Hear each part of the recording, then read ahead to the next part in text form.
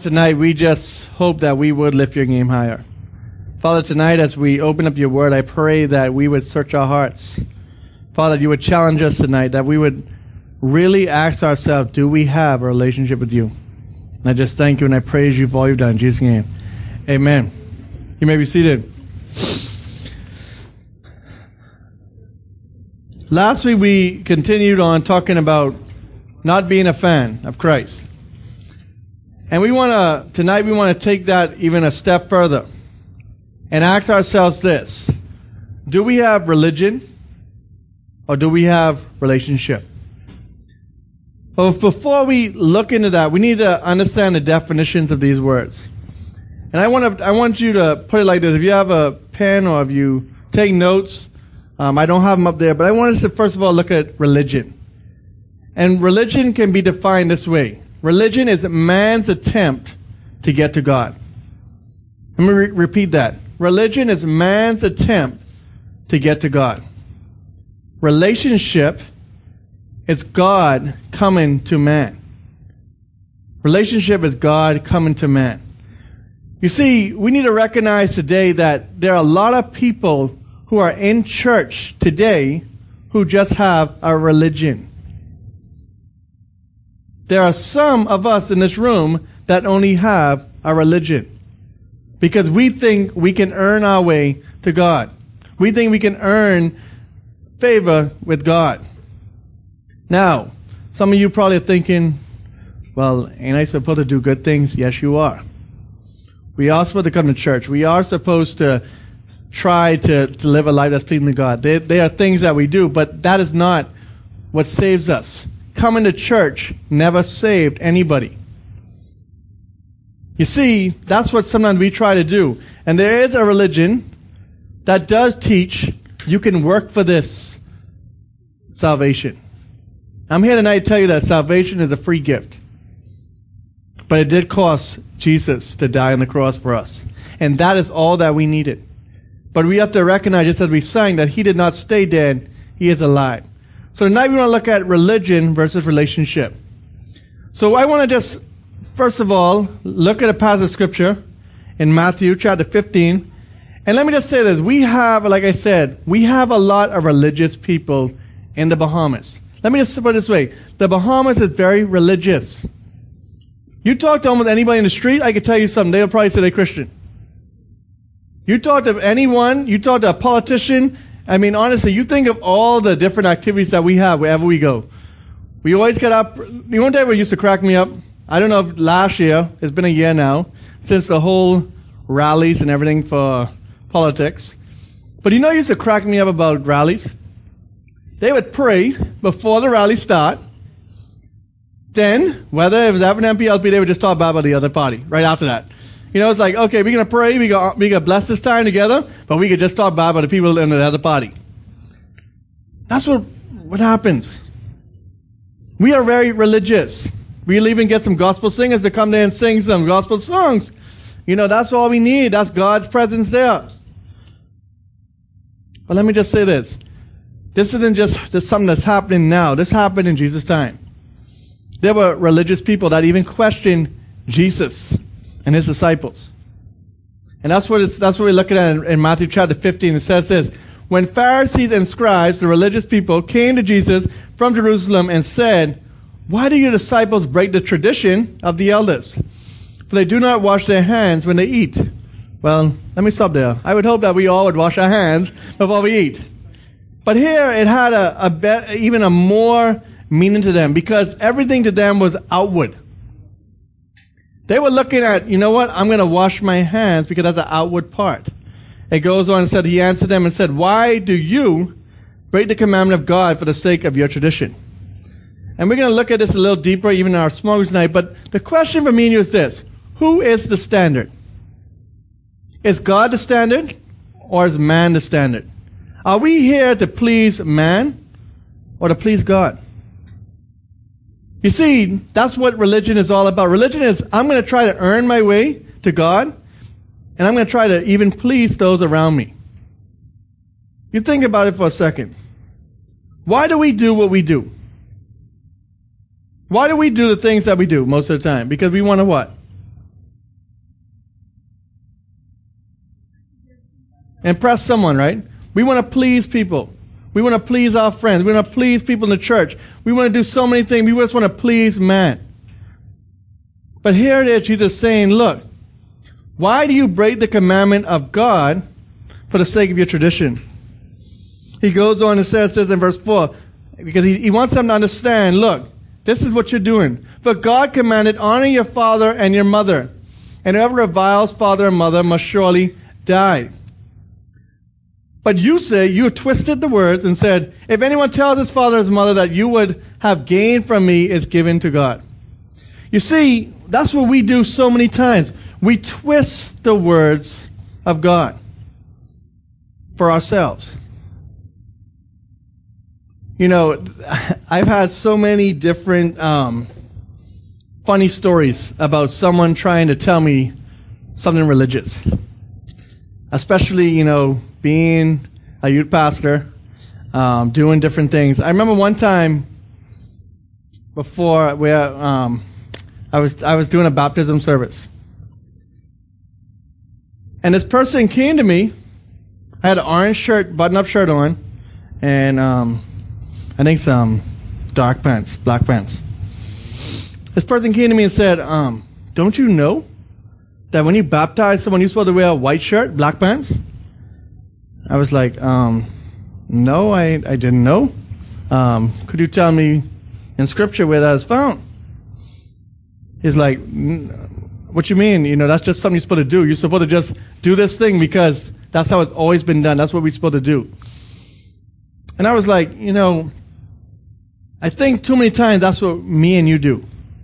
We are so much trying to please people that we end up not pleasing God. Not saying that what I had on wasn't pleasing God or God, but the point I'm trying to make is this, is that so many times in our lives, we rather please those around us than to please God. Think about it for a second in your school. When it's time to, you know, lunchtime. Lunchtime is and break time is such a time where we get in so much trouble in school. When I was in school, that's when I got in the most trouble. Lunchtime, break time, and after school. Because you know what? We want to follow our friends. We want to do our friend. We want to be cool. We want to be the cool person. You know, and for us in this room, if I had to say, let's take a survey and say, who's a Christian in this room? I'm sure I'd have hands going up all over the room. But the question for me and you is this. If God or Jesus was standing right next to us, walking alongside of us, would he be happy? Would he be happy with us every day? And I can be honest with you, he wouldn't be happy with me all the time. Does that give me an excuse to live life however I want? No. But I have to recognize that, look, Jesus, God initiated this relationship with me. He wants me to be a part of his family, just like how someone can look at you and say, so-and-so's your mommy, so-and-so's your daddy, just by the way you look, just by the way you act. The question is, are they saying that you look like Jesus as a believer?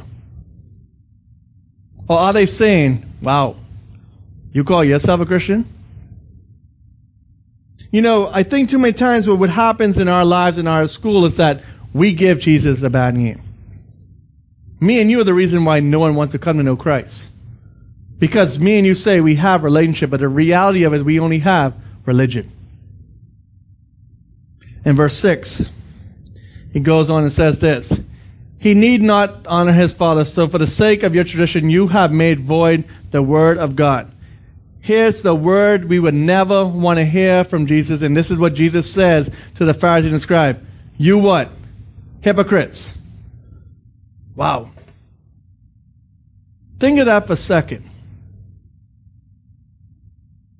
If Jesus walked through that door tonight, what did he say? Youth, Ignition group of Calvary Bible Church, you hypocrites. Or would he say, I am pleased with you? And if he had to go individually to every person in this room, what would he say? Would he say, you hypocrite, you hypocrite, you hypocrite? Or would he say, good and faithful servant, good and faithful servant? You see, Jesus told the scribes and Pharisees, you hypocrites. Well, did Isaiah prophesy you when he said, and I think that some of these words are such, as Isaiah said, and I think too many times this is what happened in church today. These people honor me with their lips, but their heart is far from me. You see, too many times we come in this room, we sing praises to God, even some of us raise our hands and do whatever we can, and we get all excited about worship, and we give God lip service, but our hearts are far from Him. We are religious. We do the religious things. We raise our hands. We do all these things and think that God is happy. But you know what? God sees right through this external act. He sees the heart. It's scary. Have I ever given God lip service? Yes, I have. Am I proud to say that? No, I'm not. You see, God doesn't want lip service. He wants genuine worshipers. He wants people that will worship Him in spirit and in truth. He wants people to worship Him from their hearts. Because guess what? We could fool every person in this room. But when we stand before God and we say, well, God, and we know this is the most scariest verse I've ever heard in Scripture in Matthew chapter 7. And I'm going to paraphrase, I'm going to say whatever, I'm going to just put in things. Well, God, I sang in Living Stones. Well, God, I was in Rekindle. Well, God, I did junior church. Well, God, I taught Sunday school. Well, God, I did all these things in church. And then Jesus looks and says, depart from me. I never knew you. Scary. Isn't it? Isn't that scary? That people, even as the Bible put it, they'll say, I healed people, I did all these things, I prophesied, I did all these things in your name, but guess what? I never knew you.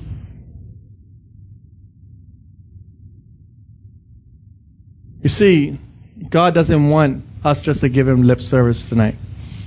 He wants us to genuinely worship Him from our hearts. And even verse 9 says, in vain do they worship me, teaching as doctrines the commandments of men. You see, that's what happens so many times in church. We throw out things and say, this is what a relationship with Jesus Christ is. You must do these things. You must wear the proper clothes. You must come to church whenever the church doors open. And they all are good things. But yet, you know what? God isn't concerned about that. God is concerned about what? The heart. That's what He's concerned about. He isn't concerned about us just coming and doing this every week. He's concerned about what happens after this. What happens when we leave this door? What happens on Monday morning when we're at school? You see, that's when it really counts. Because it's easy to come here and worship God. Because that's what we're here to do. You see, worship isn't just this Sunday thing or Friday thing. It's a 24/7 thing. So again, I ask you, do you have religion? Are you trying to do all that you can to reach God? Or do you have a relationship where God has genuinely initiated that relationship with you? You see, tonight, I challenge you. If you've never accepted Christ, if you're not sure if you have a relationship with Jesus Christ, let me just say this. I don't like to scare nobody into a relationship with Jesus Christ. Because let me tell you something. I don't believe in scaring that. Because guess what? I think if I had to ask you in this room, you know, who wants to go to hell, I'm sure no one would raise their hand and say, I want to go. It's not about heaven or hell. It's about being separated from God forever. That's what it's about.